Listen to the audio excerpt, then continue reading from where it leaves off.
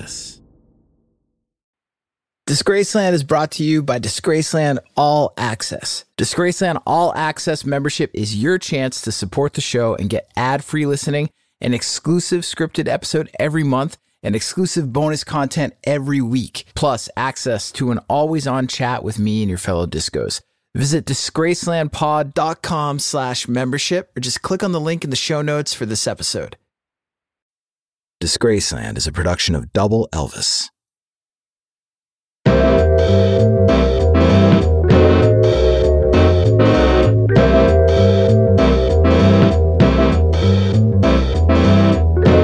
The stories about Aerosmith are insane. Their mere presence incited riots and violence among fans. They mixed target practice with black tar heroin. They trained roadies how to feed them cocaine on stage. Frontman Steven Tyler claims he spent $6 million on coke alone. They lived on the edge and nearly teetered over it more times than anyone can count. And at their peak, Aerosmith was sex, drugs, and rock and roll, in the flesh, and wrapped up in spangly scarves and jumpsuits. Then they swapped some of the sex for more drugs. And at their lowest, they traded their rock royalty status for a few more pills and thrills, and nearly lost their crown in the process.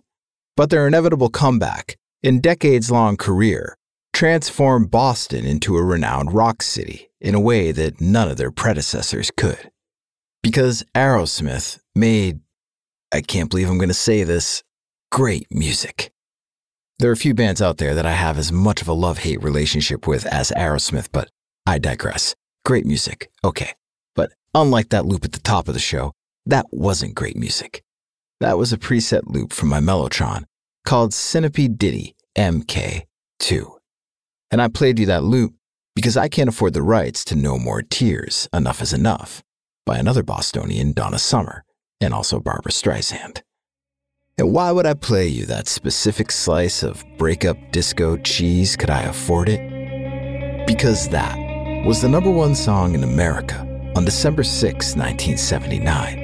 And that was the day that Steven Tyler, in the middle of a seizure, had to be dragged off stage again. On this episode, riots and violence, target practice and black tar heroin, spangly scarves and jumpsuits, and Aerosmith. I'm Jake Brennan, and this is Disgraceland.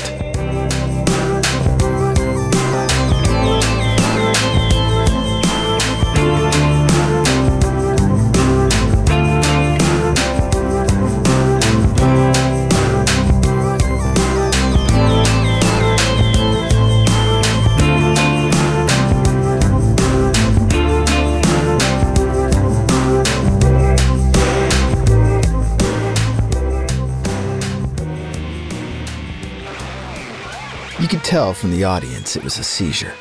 Steven Tyler spasmed on stage, jerky movements like an insect stuck on its back. One leg doing the jitterbug, his other limbs limp as a rag doll. Moments ago, he was peacocking, shaking his hips, ribcage popping out through his skin-tight jumpsuit. He was a blur of limbs, a feral animal, but somehow still smooth enough to steal your girl and her best friend. Aerosmith had barely started their sold-out show in Portland, Maine on December 6, 1979. Steven was halfway through screeching their new tune, Reefer-Headed Woman, when he went from Energizer Bunny to dead meat. About to be dead meat, anyway, if no one did anything fast enough. Aerosmith guitarist Brad Whitford knelt over Steven's body as he played on. Not that it mattered if the band stopped. No one knew this fucking song anyway. The lead guitar player didn't flinch.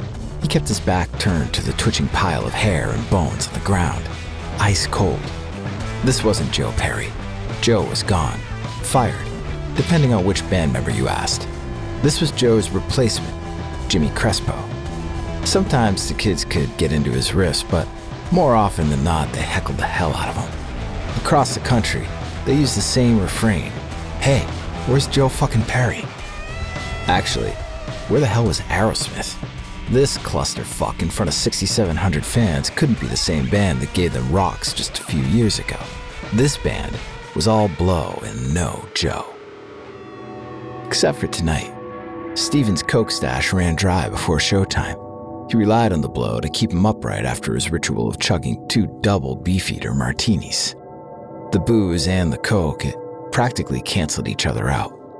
But there was nothing soaking up the gin in his stomach tonight. The quadruple dose of Beefeater sank him after only a few songs. Nobody needed to know that right now.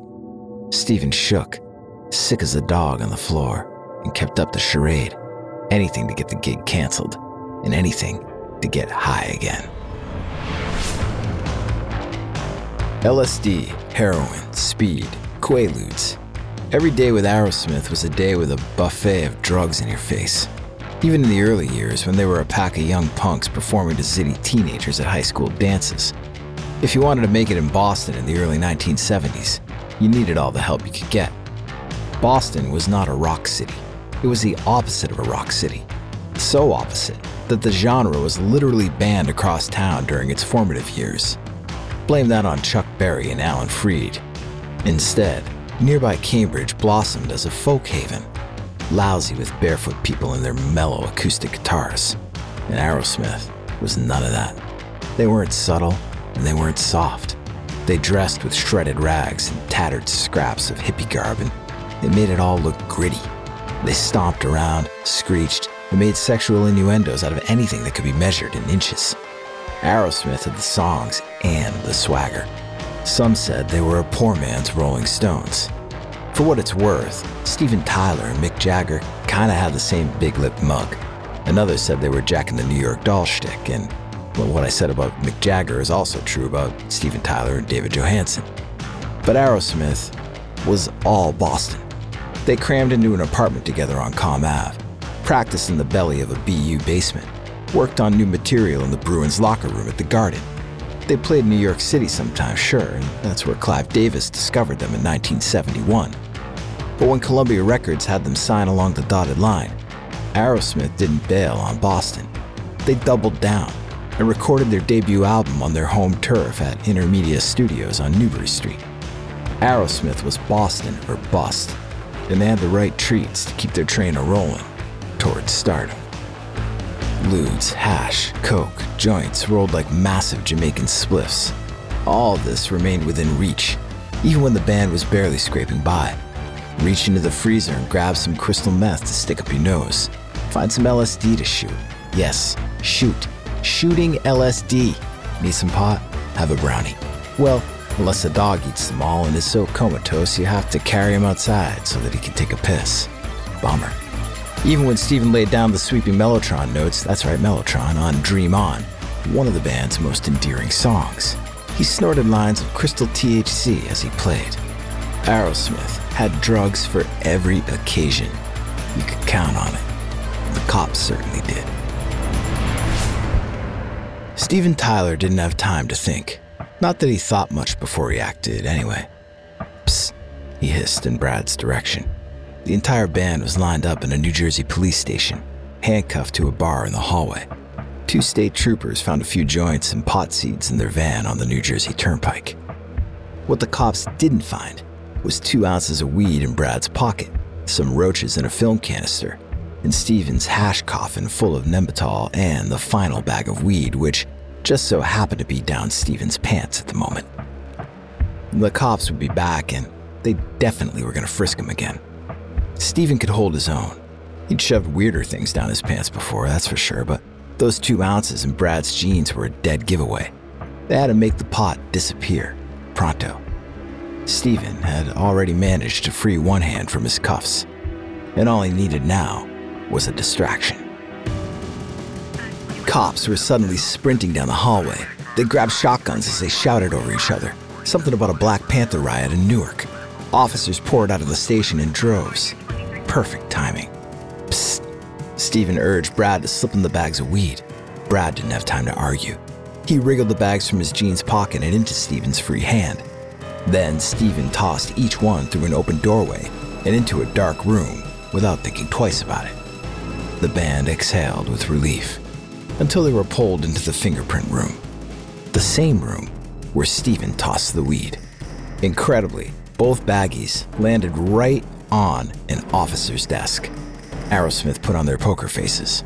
One by one, the band walked right by the bags, acting casual, looking elsewhere. And the cop took their prints and didn't say a word. He was either that blind or that incapable of connecting the dots. Didn't matter. What mattered was that the band was only booked on misdemeanor charges. They'd be speeding down the turnpike again by evening, with just enough time to rush down to Pennsylvania for a gig. Aerosmith piled back into the van and floored it until they pulled up to the show, strapped their guitars on, stepped on stage in the nick of time, gazed into the audience and saw 12 people. This gig wouldn't even cover the fucking gas money. But it wouldn't be like this for long. Soon, Aerosmith would be soaring in front of big crowds. And with some big names. Shit, soon Aerosmith would be soaring above the big names. And money would be the least of their problems.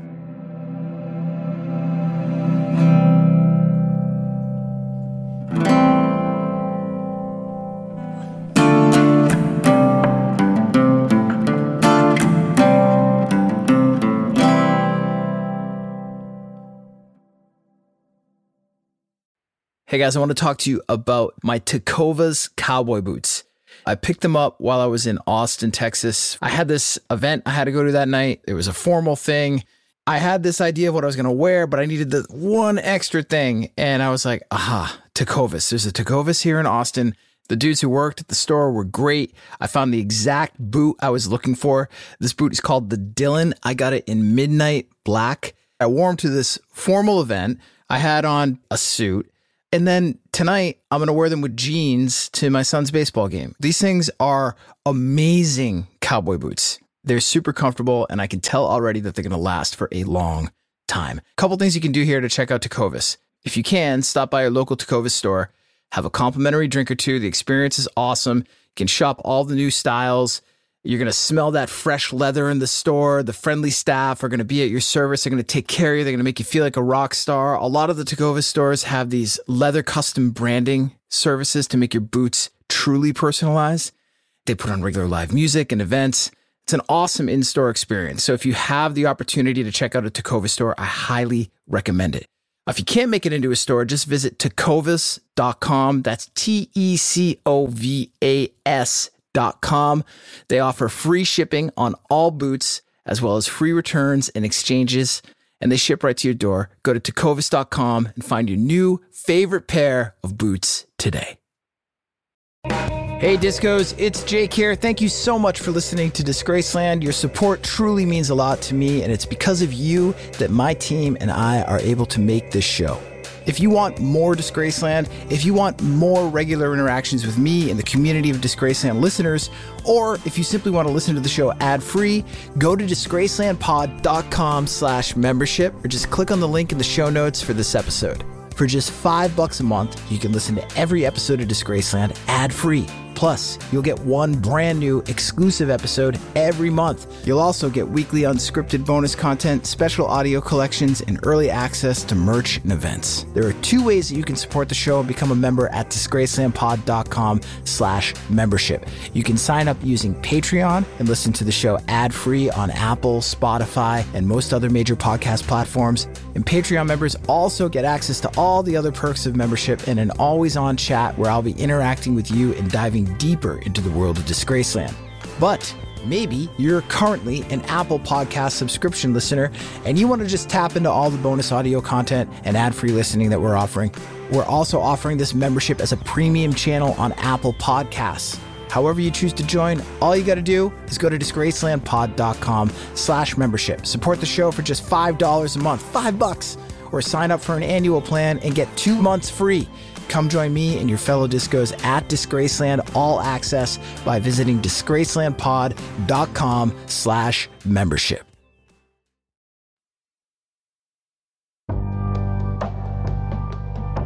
No way we're going to fly this thing.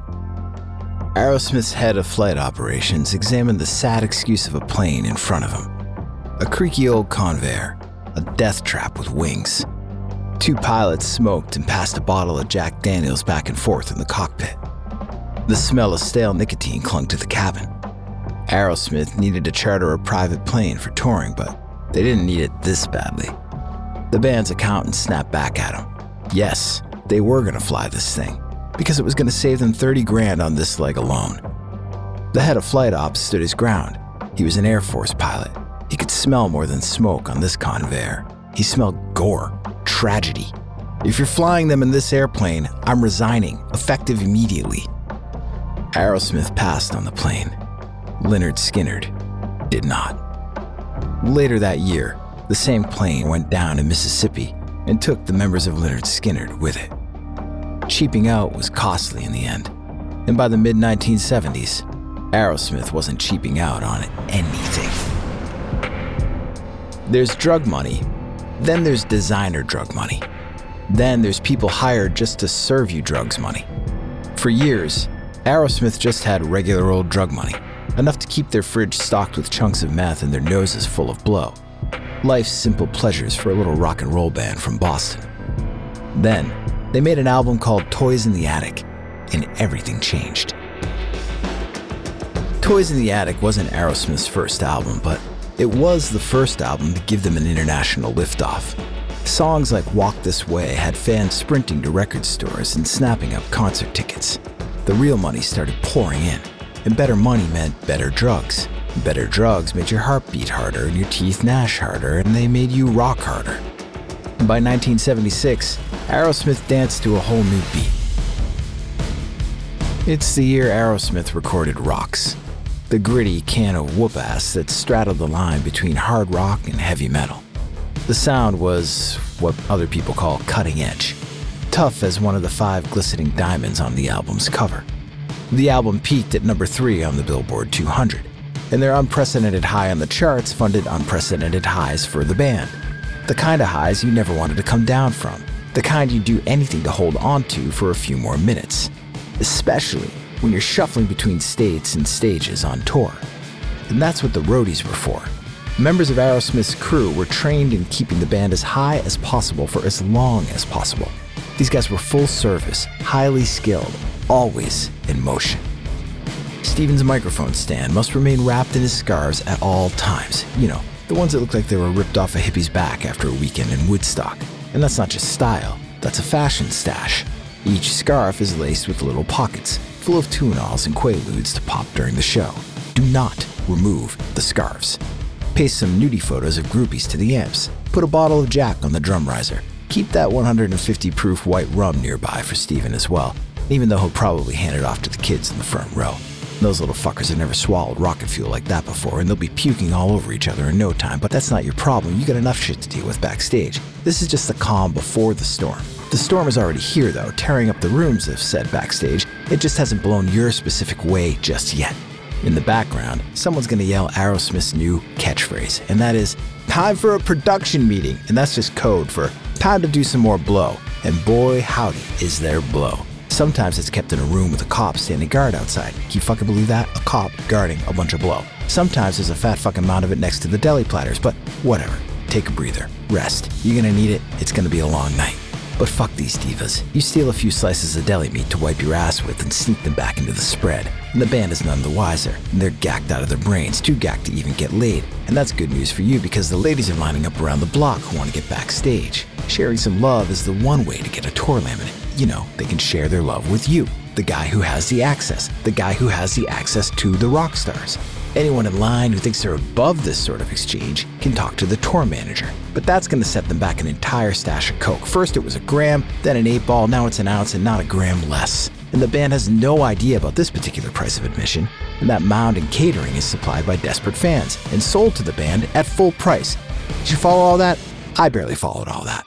Whatever, doesn't matter. As long as you're not bored and comatose. Shit, is Steven Tyler comatose? The promoter's handling that now. He says Steven's awake, sort of. He'll need a ride onto the stage, on your back. At least he's lighter than any amp you had to push around. So you sit him down at the center of the stage, prop him up, guide him to that trusty set of scarves. The lights go up. Showtime. But not so fast, roadie. Your work isn't over yet. You're Joe Perry's right-hand man, on standby with a cup of blow and a straw. And when the lights dim between songs, that's your cue. Rush over to him, guide the straw right up to his nostril, and let him take a few toots, and then remove the straw and rush back into your corner. Quick, motherfucker, before the lights come up. Steven's doing the same on his own. He's got his own quote-unquote medicine cabinet at the front of the stage, hidden inside a drum head. And that's where he keeps his Dixie cups, one full of Jack and one full of Coke. Not actual Coke, not Coca-Cola, cocaine. He tosses a towel over his head to disguise himself as he slurps and snorts. Not that he's fooling anyone. They don't call Steven and Joe the toxic twins for nothing. They'll take any drug you put in front of them, anytime, sometimes at the exact same time. And that's all right, because the show's running smoothly so far. Steven is happy with the sound, which means Steven hasn't tossed a monitor at a security guard. No one's hurling any bottles and trash on stage, and that's good. Now you just set your flashlight down on this amp for a moment, and shit, you just knocked some fat lines onto the floor. How did you not notice those were there? So, after all that, you're fired. Life on the road with Aerosmith was so toxic that the band developed 2 rules. 1, accept nothing but blowjobs 10 days before the tour ends so you don't take any diseases home to your girls. And Steven had already contracted the clap twice by 1976 and once shared a nice family of crabs with Joe Perry. And nobody wanted to see or hear about any more of that. And the second rule was just for the crew. They called it the 24-hour rule. If you hadn't seen a member of the band in 24 hours, you found their hotel room and broke down the door. Not to get their ass up to perform, but to make sure they weren't dead.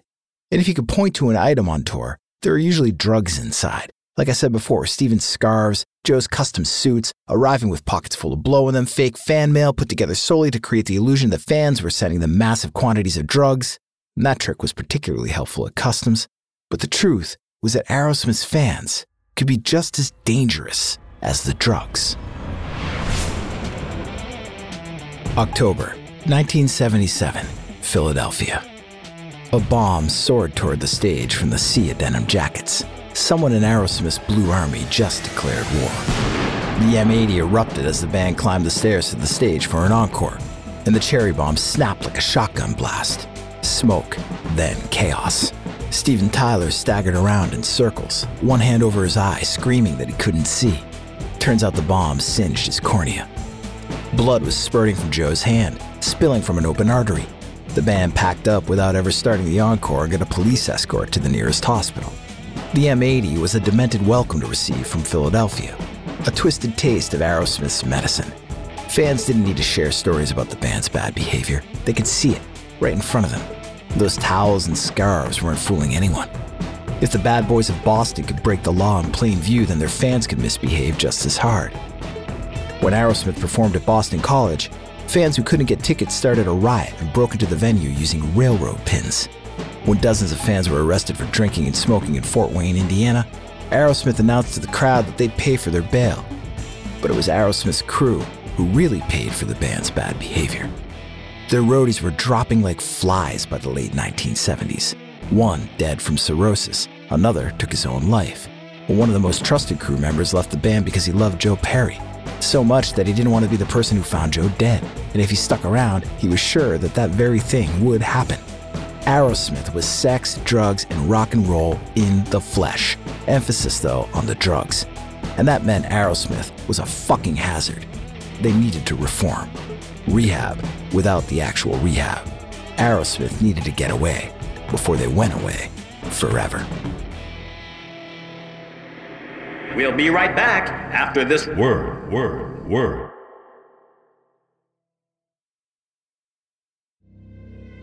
They called it the Cenacle. 300 barren rooms, one chapel, countless cobwebbed fireplaces. Shadows of nuns and habits scurried across the peeling walls. The massive former convent branched into wings on a 98-acre plot of rolling plains in New York. Not a soul for miles. Just you and the Holy Spirit. Back in the day, women came to the Cenacle to escape from worldly temptation and to look within. They tuned out all the noise and tuned into the Cenacle's divine silence. If you focused hard enough, you might just hear a higher voice being whispered to you, instructing you on how to turn your life around. And all you had to do was commit to change. All you had to do was pull the trigger. Joe Perry rested his Thompson submachine gun down in his lap. He squinted until the target at the other end of the attic came into focus. No bullseyes. Too bad. He consoled himself with a swig of a double black Russian, a.k.a. breakfast. Well, probably breakfast. It was hard to know for sure. Time didn't exist at the Cenacle. Only long moments. Stretches of time defined by whatever chemicals you stuffed your body with. Hours of drunken stupors. Afternoons in bed strung out on black tar heroin. Days without sleep. Outside of the Cenacle, time was still very real. Aerosmith had 6 weeks at the old convent to record a new album. In the eyes of Columbia Records, the Cenacle would be like rehab without actually sending the band to rehab. A place where the bad boys of Boston would be isolated from the fast life. Rocks already proved how catastrophic drugs were for the band's creativity. The album sounds flawless, almost too flawless. And that's because the band was so fucked up that they couldn't get through a clean take of any song. Each track had to be recorded 30, even 40 times, cut up and sewn back together using the best takes. Columbia thought nothing could be more inefficient. Columbia thought wrong. The Cenacle didn't isolate Aerosmith from drugs. It isolated them from each other. Joe's constant target practice with his toys in the attic shattered the silence more than the actual music did. The band practically wrote and recorded music in shifts. Brad Whitford, bassist Tom Hamilton, and drummer Joey Kramer pulled most of the weight. Regular deliveries of black tar heroin were making Joe Perry wilt. He slurred during sessions, his nose running, sometimes puking. Some days he showed up so incoherent that the band turned him away. He'd crawl back to his room and use the dismissal as an excuse to not re-emerge for days. Then Steven emerged to write some lyrics, or attempt to write some lyrics if he could manage to find the right room and keep his body upright. Gobbling down his daily regimen of Tuinals left him seeing triple, if that's even possible. 3 pens, 3 pieces of paper, 3 versions of each bandmate, nagging him to write down something clever. It was so dizzying he kept one hand over his eye to see straight. And as the band drifted apart, other characters cycled through the Cenacle. Joe Perry's buddy, the former New York Dolls frontman David Johansen, brought dope. Hired chefs handled the catering and dosed the food. Dealers made regular drop-offs.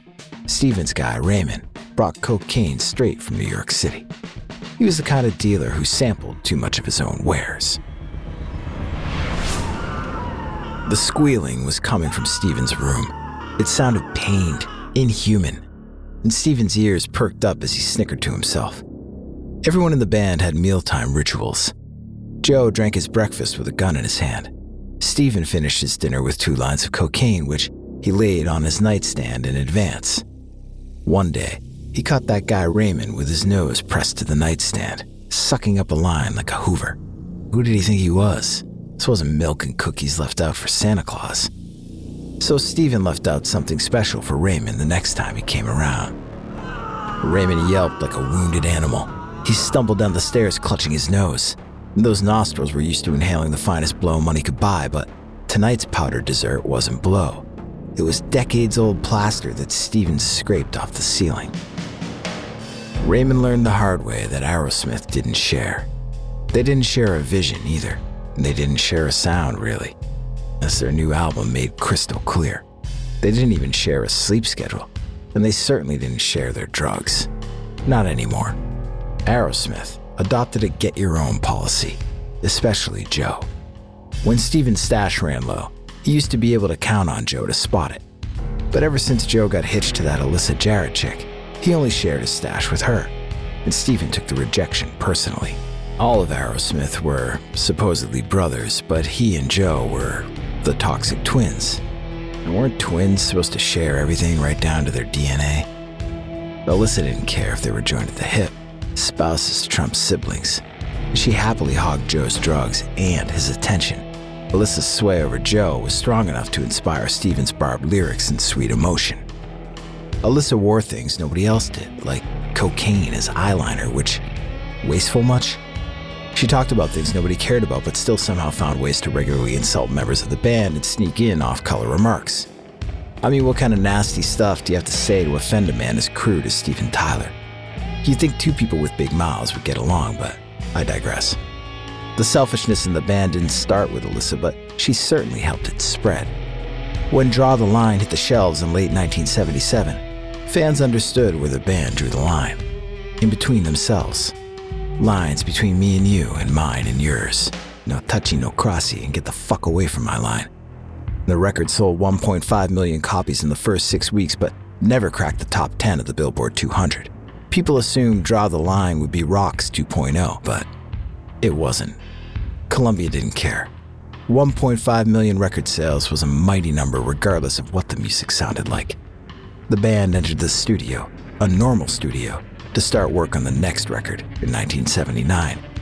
And when they left without Joe Perry. His departure didn't come down to drugs.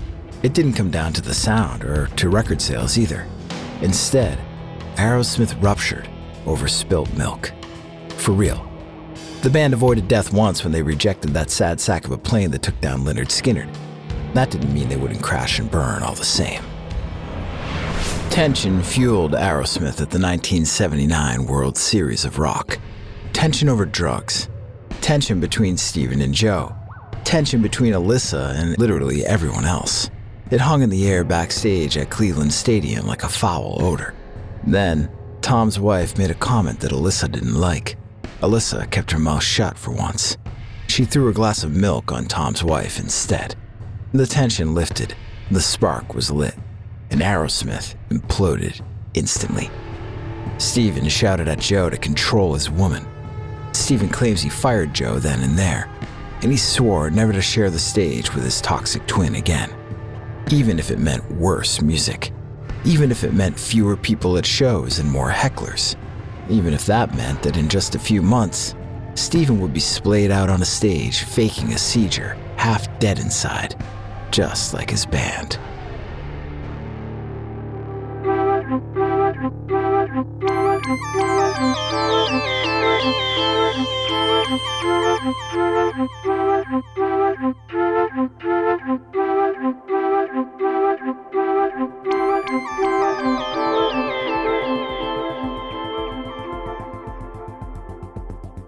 Steven Tyler didn't care if he lived or died. Panicked thoughts rushed through his mind, but he didn't say a word. He couldn't. Steven Tyler had finally shut his trap, because his mouth had the barrel of a pistol inside of it. Another night on the street, shuffling down 8th Avenue in New York City, walking like a shit-faced man on stilts. Steven asked the wrong guy if he was selling dope tonight. The crook's finger trembled over the trigger. "Give me your money, and give me the fucking rings, too." Steven considered this for a moment. Giving up his money meant no heroin tonight. And no heroin tonight meant he'd be stuck in a cycle of anxiety for hours on end. Anxiety so bad it felt like dying. He might as well take the bullet at this rate. Nah, fuck that. Steven silently slid the rings off his fingers and tossed his wallet on the ground. It's not like he had much that people could steal these days anyway. Steven had a strict new allowance, $20 a day. It was supposed to limit his drug intake. Steven hacked that real fast. He requested extra cash from his team every day and said it was a tip for the limo driver. Steven then gave his driver $50 and pocketed the rest, $150, 3 times as much. It's no wonder that the chauffeur was Steven's last luxury. His Porsche already went up his nose, and so did his private plane and his house. $20 million, earned fast and spent just as fast. Supposedly $6 million of that sum was just for cocaine. Steven devised other workarounds to fund his worsening dependency. Aerosmith's new album built cocaine into the budget, disguised as funds for 24-track reels of tape. Aerosmith poured $1.5 million into their first album without all of its original members. And it didn't pay them back.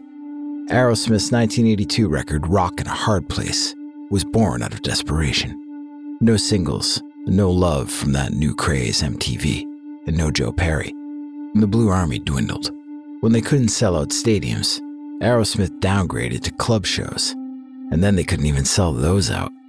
Toys in the Attic and Rocks gathered dust like relics, buried under the face-melting force of stadium-filling bands at the time like Iron Maiden and Judas Priest. There was a changing of the guard in rock, and Aerosmith was getting phased out. They needed something major to amp up their presence in the 1980s. A reunion. No, better, a reinvention. Steven Tyler wanted to know how the fuck Joe Perry could be working with Alice Cooper. "You need to be here," he screamed into the phone. It was true. Joe already agreed to write new music with Alice. His own band, the Joe Perry Project, was doing just as well as Aerosmith, which is to say, it wasn't doing well at all. His 1983 album, Once a Rocker, Always a Rocker, couldn't even sell 50,000 copies. It was time to admit that both bands were back at square one, but they weren't goners, not just yet. The rubble of their former empire was still lying around, and they just needed to cut the shit and clean it up. Steven took his crooked walk to rehab for the first time in the mid-80s, and Joe Perry hopped back in the saddle with Aerosmith around the same time. Joe was in and drugs were out. But it's never that simple. Drugs would have to be kicked out of Aerosmith over and over again before the sobriety would stick. But when it did stick, supposedly, it stuck to the charts. With records like Permanent Vacation, home of huge hits like Ragdoll and Dude Looks Like a Lady, and then Pump, Get a Grip, 9 Lives, with massive singles like Janie's Got a Gun, which I actually love, Crying, Crazy, and I could go on, but I won't. But all of that almost didn't exist. All because of egos, stubbornness, selfishness, cheesy rock star behavior. And because some so-called bad boys from Boston lived a little too close to the edge. I'm Jake Brennan, and this is Disgraceland.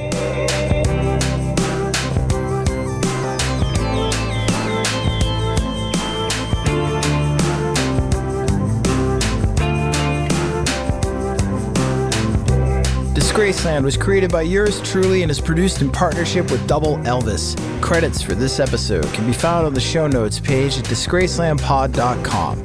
If you're listening as a Disgraceland All Access member, thank you for supporting the show. We really appreciate it. And if not, you can become a member right now by going to disgracelandpod.com/membership. Members can listen to every episode of Disgraceland ad-free. Plus, you'll get one brand new exclusive episode every month. Weekly unscripted bonus episodes, special audio collections, and early access to merchandise and events. Visit disgracelandpod.com/membership for details. Rate and review the show and follow us on Instagram, TikTok, Twitter, and Facebook at DisgracelandPod and on YouTube at youtube.com/@DisgracelandPod. Rock-a-rolla.